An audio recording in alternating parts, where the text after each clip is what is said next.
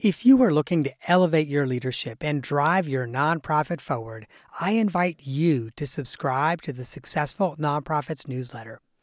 Every week, I curate exclusive, share-worthy content that sparks inspiration, innovation, and conversation. From the latest trends to timeless advice, the weekly email newsletter is your all-access pass to a treasure trove of resources. But receiving the newsletter is not just about staying informed. It's also about getting our best content first. Subscribers get first access to our newest downloadable templates designed to propel your leadership and amplify your impact. And that's not all, my friend. We are constantly working on new ways to support you and your mission. So as a subscriber, you'll get updates on our latest projects, opportunities to participate in surveys, and to say in the topics that we tackle next. You will essentially get me as a consultant, coach, and confidant in your inbox, ready to help you navigate the challenges of nonprofit leadership. So if you're an executive director, board chair, or a nonprofit leader who believes in making a difference, join me as a newsletter subscriber. Visit successfulnonprofits.com/newsletter to sign up today. And now, friend, let me take you to the episode you've downloaded. Welcome to the Successful Nonprofits Podcast. I'm your host, Dolph Goldenberg, bringing you an incredible episode with Liana Downey, who is an expert in helping leaders drive social change. So today, we are going to be talking about strategic planning and greater impact. I am so excited to have Liana back on the podcast again. We had her on, I think, probably in the first 50 episodes to talk about her book, Mission Control, how nonprofits and governments can focus, achieve more, and change the world. I will share with you, listeners, that I first read this book right as I was starting to launch my consulting practice. And I was doing strategic planning, and I already had a plan and an outline about how I would be doing planning. And I took 2 or 3 big things from her book that have been instrumental in helping me really work with organizations around creating great strategic plans. And it's one of the reasons why whenever we can get Liana on our podcast, we want to, because she has really some incredible information to share with nonprofit leaders. She is herself a thought leader. Just so you know, she led McKinsey's nonprofit and sustainability practice. She currently is the executive director of Liana Downey and Associates, a boutique strategic advisory firm that is serving nonprofits and governments in the United States and Australia. And she has been doing that for more than a decade through Liana Downey and Associates. I've already mentioned she wrote the book Mission Control. If you've not read it, it is a must-read. And in addition to that, as I've kind of maybe already shared with you, she has been on this podcast before, has been instrumental in so much of the work that so many people do. Finally, listeners, I also have to fess up to something. You know that we batch record the podcast, and this is the last episode we're recording today. And you also know that usually the last episode is the episode where we let it all hang out. Might be a few more mistakes. I might trip myself over some words and those kind of things, but I will share with you, as you know, if you're a longtime listener, the last episode that we record in any day is always the best episode. So fasten your seatbelts for a great conversation with Liana Downey. Hey, Liana, welcome to the podcast. Hi, Dolph. It's fantastic to be back. Thank you. And thank you for all those kind words as well. Well, thank you. And I know that I am sitting in Atlanta and you are sitting in Sydney, Australia right now. So thank you for coordinating the time zones to actually make this work out. No, it's a pleasure to be here. I was saying earlier, it's a very rainy day here in Sydney and right across the state I live in. There's a lot of flooding. So it's a pleasure to be connecting, and I hope it's not too noisy with some rain in the background. Well, right now, we don't hear anything, but I know beforehand, I'd already shared with you once again just how instrumental your work has been in my work. And I'm so grateful for the ways that you contribute to the nonprofit sector. I thought we might get started by talking about in the strategic planning process, in that process of when you're trying to figure out what you're going to do and how you're going to do it, how do you get the right people around the table, and how do you know they're the right people? Oh, Dolph, I'm so glad you asked that question, because I think it is such an important question. And I think so many organizations tend to have too few people involved in the strategic planning process. One of the things that's really interesting to me, sometimes when you write something, you put a little thing in there and you think it's kind of obvious. But there's something in the book that so many people have come up to me and said, that was the bit of the book that I really took away. And I talk about making sure the people who are the most difficult people in your kind of networks are actually at the table for those conversations. So, the thorns in your side. I'll give you a recent example. So while I've been running Liana Downey and Associates for a long time, I took some time out and took on a senior leadership role in the state that I am here in education. And as part of that process, we led a statewide process to develop a disability strategy for students, for the 800,000 students in our care. And I wanted to do it the way I believe all strategic planning should be done, which is it's a really collaborative process. You really are engaging people who are most impacted by your work. Your clients should have a really clear voice in what you're doing. And anyone who is really upset about what you're doing or thinks that you're doing it the wrong way should also really be part of that process. And I had at the time the political leader as well as my boss say, you don't kind of really mean that they'll be at the table, do you? And in particular, we had somebody who was suing the department, actually. And I was like, no, absolutely. They are the people who need to be at the table. And there was a lot of kind of discomfort, but I thought, I know this works, so we're going to do it anyway. And the reason I'm a really big advocate for that is that in my experience, the people who are most passionately stirred up about what you're doing have thought really deeply about it.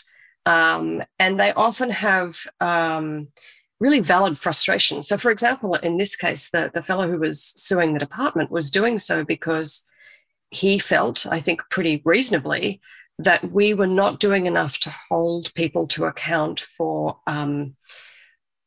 inappropriate and potentially dangerous uses of restrictive practices for some of our students with more severe needs.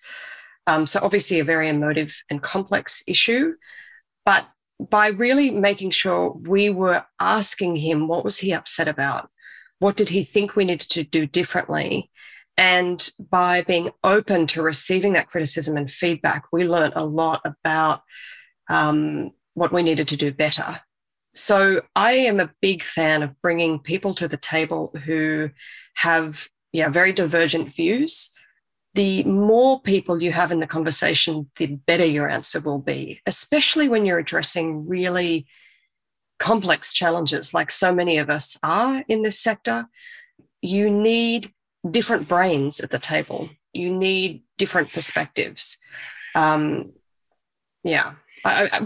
you find the question of who needs to be at the table? What's your experience been? So it's interesting. Often the way I do strategic planning, we'll put together a work group, and the work group then does a lot of the environmental scan and actually talks to a lot of stakeholders. And so typically what I will say to an organization is your work group should probably have 8, no more than 10 people, but 8, 9 people in it. Should probably be primarily board members, obviously the chief executive, maybe one more staff member, and then a couple of community members that have an important voice to share. Maybe they're prospective board members one day, maybe they're not. But I'll also say then that what we end up doing is brainstorming, because we now have this core group of people that can go out and do surveys and interviews. We'll brainstorm key stakeholders. So clients, community members, activists, funders, etc. And I'll share with you, I was working with this one group recently, Liana, and they brainstormed 148 key stakeholders, which is ambitious. Most groups brainstorm 70 to 100. But in that process, there were a couple of people where at one point the chief executive said, oh, well, if we talk to this person, all they're going to do is complain. And much like you, I was like, oh, that's the person we definitely need to talk to. If for no other reason than if this plan moves forward and they don't feel like they have a voice, you know that all they're going to do is complain about this plan.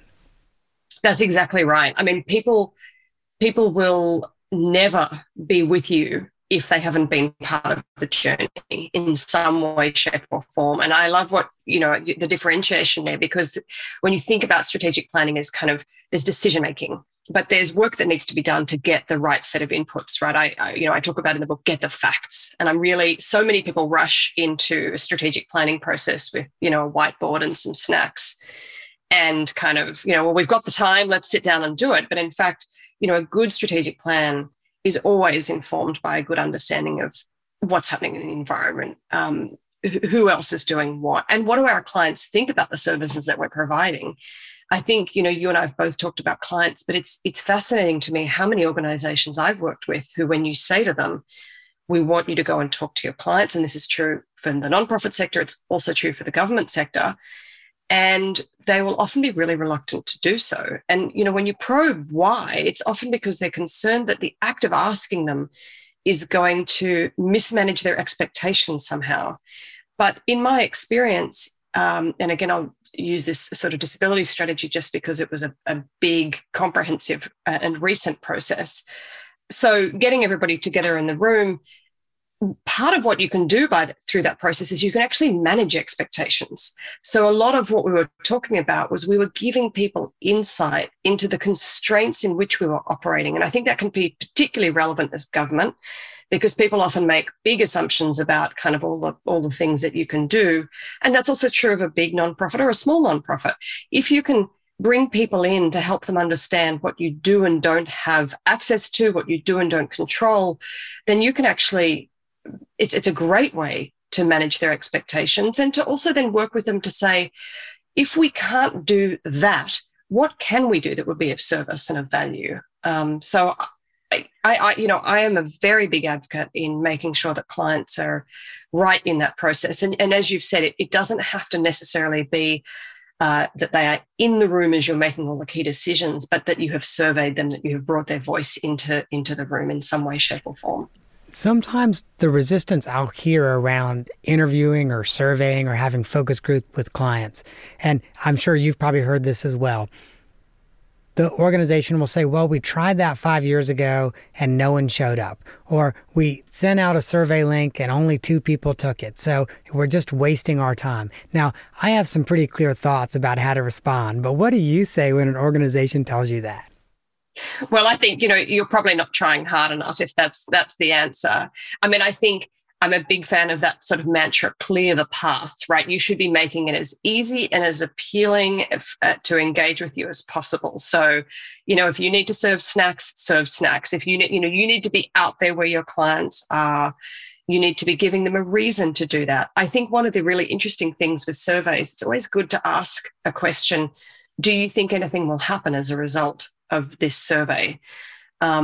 Because that can also be a big factor in participation. If people have participated in a survey that your organization has conducted before and they haven't seen any change, and it may not be you, it may actually be that they've participated in other surveys and they haven't seen a change, then that will also really shift their willingness to engage. So you also need to understand how have they perceived the experiences of engaging with you in the past and what has happened off the back of that, which I think is also a really important point, because communicating what's happening about your strategic planning process through the process, I think, is really important. So as you described, if you've got a small working group, 8 to 10 people, your process is maybe you'll have a couple of full days where you're doing planning, but actually your process is going to take place over a couple of months.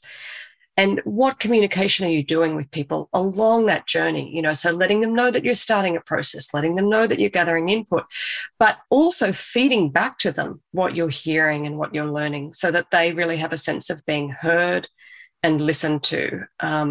So yes, I think the onus is on you as an organization to go and get that information. And if you need to knock on people's doors, if you need to sit with them at the end of their services, there are a whole lot of reasons. And I think the other reason I've sometimes heard from people is the clients that we serve may have difficulty communicating. I mean, many times groups are serving people who, literally may not be able to communicate verbally, might be animals, right, who don't have a voice, in which case you need to kind of find a proxy. You need to engage with carers. You need to find some way. But if you can't ask the question, how do we understand what our clients want? And you don't feel like you've got a way of answering that question, you'll always struggle to do your planning. Mm-hmm. And I'll share with you, oftentimes in those stakeholder surveys, especially when it's not a client, I often like to include the question, do you know someone who's been served by the organization? And every now and then I'll get pushback on that question. But really what I'm trying to gauge is how close are you to the work of the organization? And just because you're not close to the actual work doesn't mean that your opinion's not valid, but it helps us understand where your opinion's coming from. So oftentimes funders will say, I don't know anybody. But it's not at all surprising, for example, to have a board member or a community leader say, oh yeah, I know 6 people who have gotten served by the organization in the last couple of years. And now you know that even if they've not been, they have a different perspective on the organization than someone who knows no one who's been served. Oh, I think that's a great inclusion. Absolutely. And, what's happening anyway is that sort of conversation is happening by proxy all the time with your board, right? I heard from, my brother-in-law who said that their experience was terrible. Therefore, we have to, change this. And if you're not doing that in a more systematic, structured way, you're often making quite big decisions on what may be really representative information, but it might not be. And so, yeah, I mean, and I think the other thing is you actually need to start to systematize that, right, as an organization. And I often talk to organizations about thinking about that right from the outset. I'm obsessed with outcomes. And, as I talk about, and I know this is a lot of your work as well, so much of the strategic planning process is about really getting clear about the outcomes that you're trying to achieve for your clients. And by forcing yourself to go through that process, you then need to be asking yourself the question of how are we going to track those? And so much of it is also making sure that you're setting yourself up in such a way that you can follow up with clients that you've provided a service to. You are getting an email address, or in some cases, if you're serving clients who might not have access to those, you're actually helping them, you're giving them an email address that you can stay in touch with them. Kids in foster care, for example, or families. You're actually thinking about that question of how do we stay in touch and follow up? Because if you don't do that, then you have no way of knowing if your services are really having that impact that you want them to have. And that's why we're all in this game, right? We're all interested in the impact. I actually think that is one of the biggest impacts that a lot of organizations experience from strategic planning is it makes them take a step back and go, oh, what data does our management, what data does our governing board look at on a regular basis? How do we collect it and what should we be looking at? And I think there are certainly client metrics, but one of the things I'm often amazed by is part of the environmental scan process will often take the financials for the last 3 to 5 years and do an analysis. And then when we present this analysis, typically, and by the way, it looks different for every organization. Sometimes, when we'll see some things and then will make us go, oh, we should do a multi-year over year days of cash graph. And for another organization, we might say, oh, we should do a multi-year over year accounts payable graph because there's something weird going on over here with the accounts payable. But so it's also interesting because then when we present that data, oftentimes I'll have board members who say, how come we don't see graphs like this at every board meeting? And my response is, well, you could. You just have to decide that you want to see these and you have to invest in the resources to be able, for someone to be able to produce them for you. That's so true. I think boards often engage in the arguably the wrong things in a board discussion, but they're doing that because that's the information they have. So, if you've ever been in a board meeting and somebody's kind of focusing or fixating on, the stationary budget, it's because that's the way the information is presented and they're not getting access to other kinds of information. I've had that experience too, where sometimes the issue is information overwhelm. So one board was being presented with pages and pages and pages of spreadsheets. And even though we were there to to kind of boost the whole performance management conversation just by taking what was there, doing some analysis, and then putting together some basic charts. And I'm a huge fan of charts. And the reason I like charts is because they help people access information and they help people access insights. And actually, the act of producing a chart forces you to ask the question, just as you were saying, what's interesting about this information? What is telling me? What can I learn? So I completely agree with that. And I think you can get so much more from your board if you are presenting them with information in ways that make it easy for them to engage. So now I want us to nerd out about charts for just a minute. And I'm going to obviously do a little bit of a promo for your book, because in your book, Mission Control, you talk about charts and you talk about effective ways to make charts and things that are not as effective. And I also like it because you kind of put sample charts in columns and you have a check over one column and X over other columns.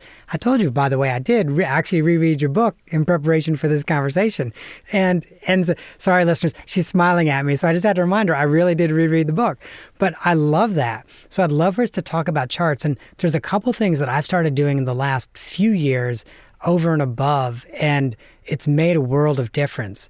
But first, I really want to hear like what are some of the big things when you think about charts and effective charts that people should be doing? Oh, it's such a great question. Yeah. And I am definitely a bit of a chart nerd.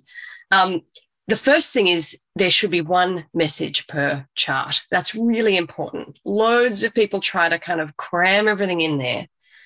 You've got to keep it simple. So one message per chart. The other thing is that, again, and these are all kind of a theme around keeping it simple. You want to make the chart as easy to read as possible. I've now also become much more aware of accessibility considerations with charts. So, bearing in mind that people are maybe colorblind, maybe visually impaired. So, how do you think about ways that make charts really easy to read? One of the ways that you can do that, for example, I'll just talk about a pie chart, but it's true for other charts, is making sure that any labels are right next to the information. Often, you might have one of those pie charts. There's 52 different colors. You print it out and it's in gray on your printer. And then you've got this legend that, and you have no idea what's connected to what. So and you can always easily do that, in almost any kind of software these days. You can just with a quick flick, you can work out where the information is going to sit, but putting it right next to it, especially true with line graphs too, which are kind of crisscrossing over the top of each other and you're trying to follow the line. So really making sure that you label that endpoint of what's that referring to. I mean, they're probably, if I only had to pick a few, they are some of the absolute winners. And then the other thing, I guess, is if you're thinking about a time series, and so, you talked about going back and doing a retrospective analysis on, what's happened to cash flow or other things on the financials, it can be really useful to overlay that with the events that coincided. So if you've had a big dip in cash flow, what was going on at that time? So just a little call out box that kind of talks a little bit about some of the things that happened at that time can really, really bring that information to life. I mean, those are my top few. I love that. And I'll share with you one of the things that I took away after reading your book 5 years ago or 4 years ago or something like that was to start on those pie charts, to start to move my labels into the slices of pie. But then the other thing that I started to do, if it's a little tiny sliver because it's 1% or 2% of the pie, I wouldn't even label it. And it's funny because every now and then a group will say, well, what's that little tiny sliver of gray? I'm like, it's not labeled because it's not important. It's less than 1%. You don't need it. Like if it was important, I'd have a different type of chart and I would show you what that was. Yes, that's right. And I think the other thing is, I actually learned this from a university course in how to present. And I've been lucky. I mean, I've had people teach me this stuff over the years. We spent a lot of time at McKinsey talking about this. We had a book on fantastic charts, but I did a university course on kind of, and we spent a lot of time looking at bad graphs.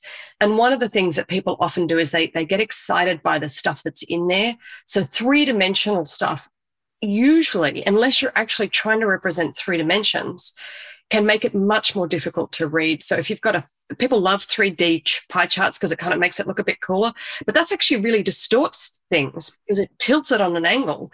And so things that look big when you're kind of looking at it, which is exactly what you're trying to understand. You're just trying to say, what's the majority? A pie chart is to answer the question, what's the big bucket? What's the little bucket? Like that's sort of the only question you're really trying to answer with that. So yeah, I think that's a really good point. I'll also share with you, for me, one of the other game changers in the last couple of years around charts, admittedly, this does not make it accessible for people that are colorblind. And I fully acknowledge this. But as an example, a multi-year income expense net chart. So, each of those lines are already a different color. But then what I'll do is I'll go into, after I export it into PowerPoint, I'll go in and I will change the number call out boxes. So like, this is $1 million. This is $1.2 million. So to the same color as the line that it's associated with. And the reason is, so oftentimes, especially if income and expense is close, those numbers all just jumble up. And so now you can go, okay, green line, green number goes with the green line. Orange line, orange number goes with the orange line. And it just makes it so much more readable.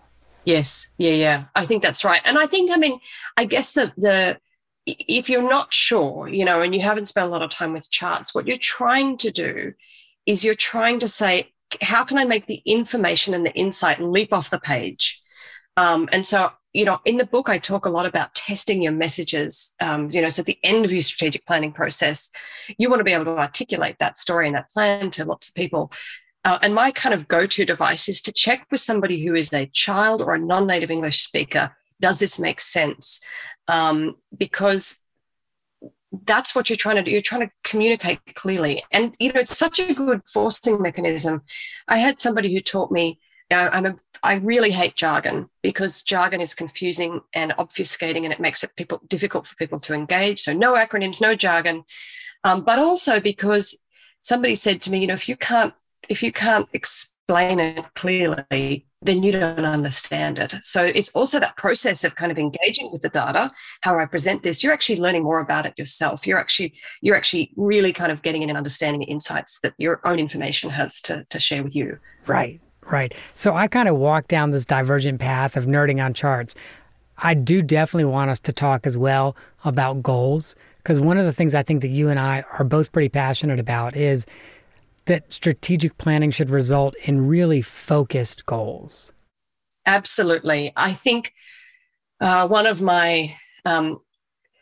the great tragedies for many of us in the nonprofit sector, and I'm sure listeners will find some familiarity in this, is the hours that we have spent at different points in our careers sitting in a room wordsmithing a mission statement. And when you think back on how impactful those hours were, you'd probably like to get them back and do something different with them.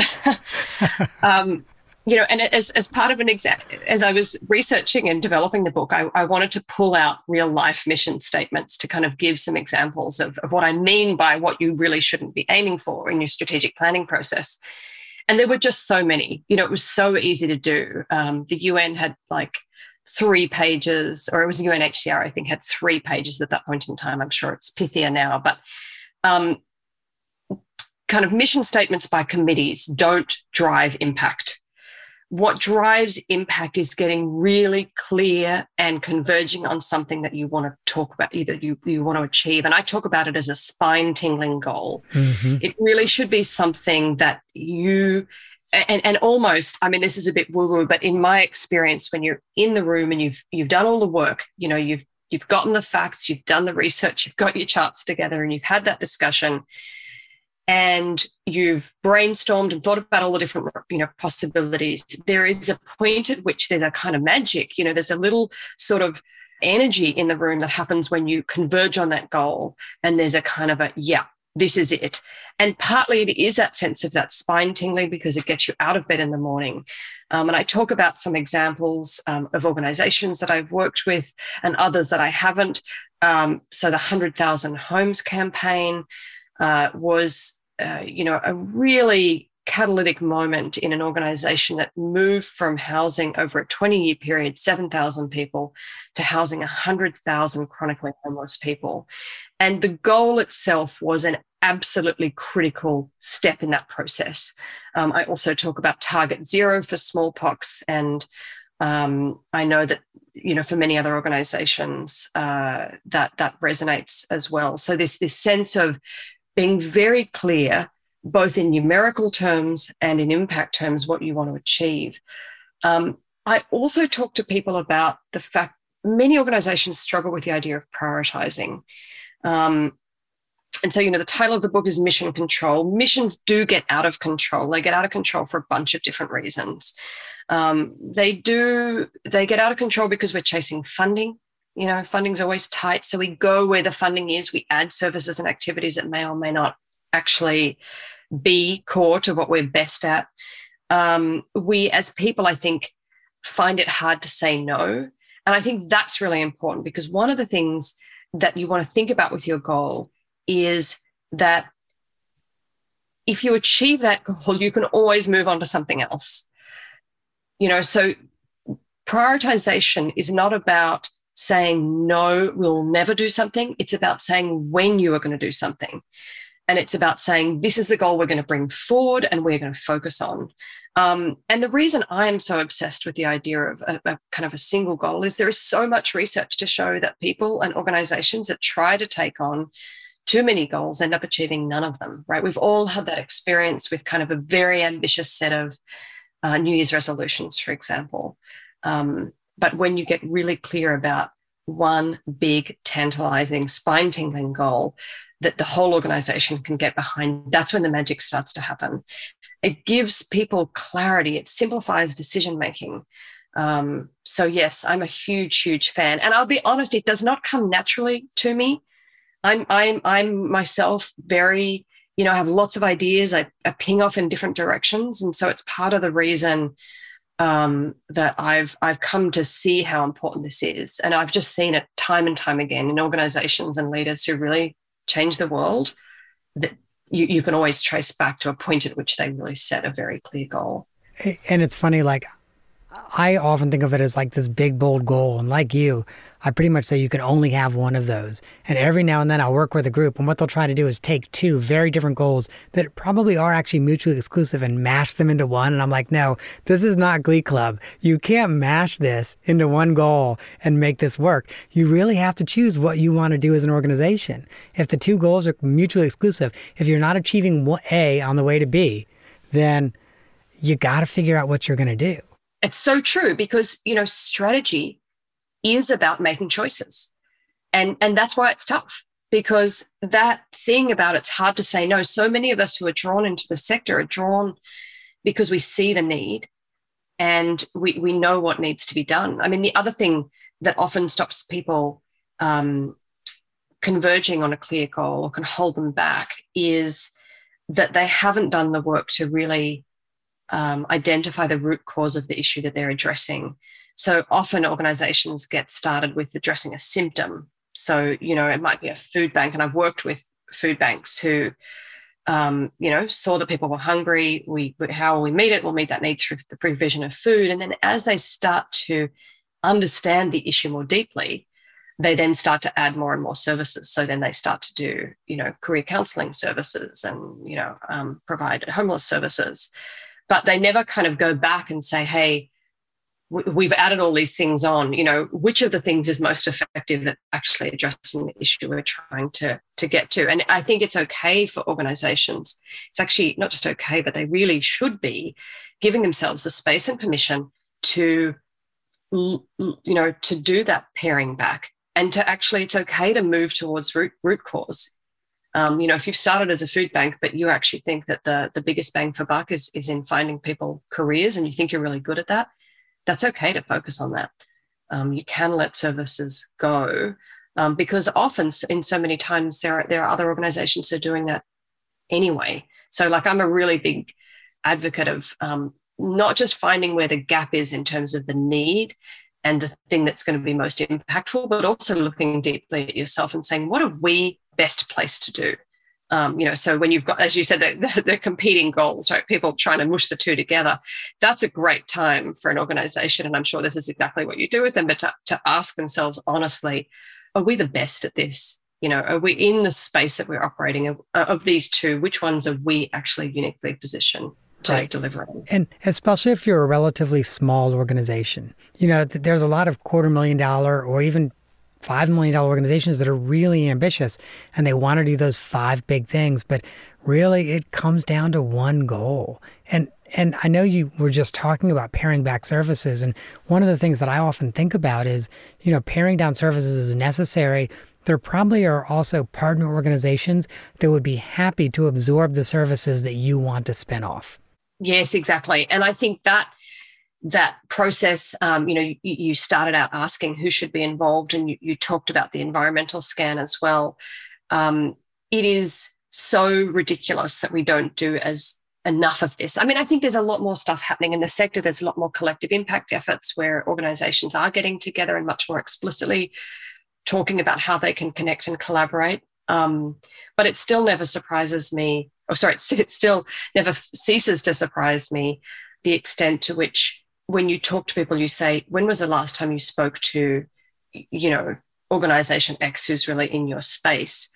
So I think that's exactly right, that environmental scan to understand who else is out there, what services are they currently providing, and you really want to focus your efforts and energies in on the gaps and the areas that you're really good at. And you're right. And I've seen that happen. You can absolutely, and you can even roll staff in, so if you've got specialist staff who are serving those areas, there are organizations, and you can roll funding. I mean, I know for some people that would seem like an absolutely horrifying thing to do, but many people will tell you, yeah, we kind of feel like that program is sort of a drain. We're doing it because we got the grant and we've got to deliver on the grant, but, it's kind of a little bit off to one side, and people know, they know those programs that don't really fit with the core of who they are, what they represent, and what they're best at. So you're right. There are really great ways of rolling out of those services in a way that doesn't mean you have to leave clients, staff, or funders kind of on their own. Right. Well, Liana, I want to be respectful of your time. I am so sorry because I spent so much time talking about beautiful charts. So I still have to make sure I ask you an off-the-map question. And listeners, there's already been a couple like this today that I've done where I'm like, this question's probably adjacent or maybe even right on the edge of the map. But my off-the-map question for you is, I understand that you are working on a big climate change project right now, and I'd love for you to tell us about it. Yeah, absolutely. So I was in the States for a long time, and then I moved back to Australia, and you would probably be aware that in October, November, December, January last year, we were in the most extraordinary bushfire season we have ever lived through. And at that time, I was working in education, and we were thinking about how we would close schools and evacuate students in the middle of the country on fire. And I decided I needed to go back into climate change. But I have been out of the field for a while, and I have a lot of questions. And so the work that we're doing, it's a project called Common Ground on Climate. Not unlike in the States, climate has become really partisan, really politicized. And that wasn't actually true in Australia about 10 years ago, which is when I was doing this work. But it has become really politicized, really polarized. And I think that's prevented a lot of people from feeling comfortable in asking some basic questions. So there's a group of us who are asking and answering basic questions. So we're bringing in a whole series of experts and making that information accessible. So we're looking at what do people believe and why, and how is that different to different parts of the world. We're asking the question, what policies are countries putting in place, and how does that differ? So how is what Australia is doing different from what's happening in the States, different from what's happening in Europe? And then we're asking if there is one big idea, won't surprise you, one big idea that people could rally behind. And so instead of kind of placards that say climate action now or, protect our jobs, the debate has been set up in Australia as kind of economic versus an environmental, which I think is a false dichotomy. So if there was a big idea that we could get everyone to rally behind, what would that be? And then what would be the best mechanism to actually support and drive change? So those are questions that I'm really interested in the answers to. I know other people are as well. So we're making that journey public. The interviews with experts are public. The synthesis from books is public. So all of that is accessible. And all that information can be found on commongroundonclimate.org. Wow. And when does it go public? So it's going to go public. The first round of interviews and things will go public within the next month. So it'll be public by the 1st of June. That's awesome. So certainly, and I think this episode airs in July. So listeners, get it while it's hot. And so it sounds like it's going to be on commongroundonclimate.org. That's right. Well, and Liana, I just have to say thank you for doing that work. You're right. It is definitely partisan and in some ways even polarizing work. But if we can't find common ground, not just humans, but this planet is in a really bad place if we cannot find common ground. So thank you. Yeah, thank you for saying that. I mean, I think that's right. Complex social issues need everyone at the table. Right. As we were saying before. Well, Liana, thank you so much for joining us today. And listeners, I always want to make sure that you know how to reach out to our guest. And Liana's website is missioncontrolbook.com. That's missioncontrolbook.com. When you go there, she has tons of tools and tips that can help you change the world. Kind of what my bullet point says is help leaders change the world, but you're a leader. So help you change the world. Also, you can download the first chapter of her book. So, sometimes you think, I might want to get that book. I don't know how good it is. Well, first of all, listeners, I've already told you, I've reread this book a number of times. So clearly, I think it's good. But if you don't trust me, then download the first chapter of the book and read it. I feel pretty confident that you're only going to get about halfway through that chapter before you go over to Amazon or Barnes & Noble or wherever it is you buy your books and you order the book. And then do not forget to make sure you check out commongroundonclimate.org. Our listeners are very progressive listeners, and I know that you are someone who cares about the climate and who cares about the earth and our ability to continue to live on it. So please check out commongroundonclimate.org. Liana, thank you again for being on the podcast today. Thank you, Dolph. It's been an absolute pleasure to talk to you today. And listeners, if you found this conversation helpful, well, maybe you do not love the piece on charts and graphs, but I really like charts and graphs. If you found this conversation helpful, there is another episode I really think you should check out, and that is episode 192, Measuring Impact with Alan Mackey. And in that episode, he really lays out some of the things that you need to be doing to easily measure impact. So it means you're not devoting 33 or 35% of your budget to measuring your impact, but knowing that you're actually achieving that one focused goal that we were talking about today. And that, listeners, is our show for the day. I hope that you have gained some insight to help your nonprofit thrive in a competitive environment.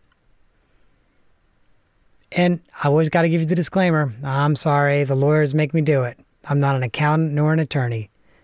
And neither I nor the Goldenberg Group provide tax, legal, or accounting advice. This should not surprise you. When you go to the website, you'll see that we don't provide tax, legal, or accounting advice.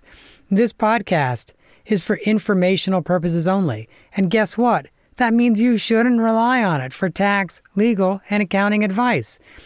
Let me just be really frank with you. If you or your organization find yourself in a place where that's what you need, please do yourself a favor. Find a credentialed, licensed professional and reach out to them.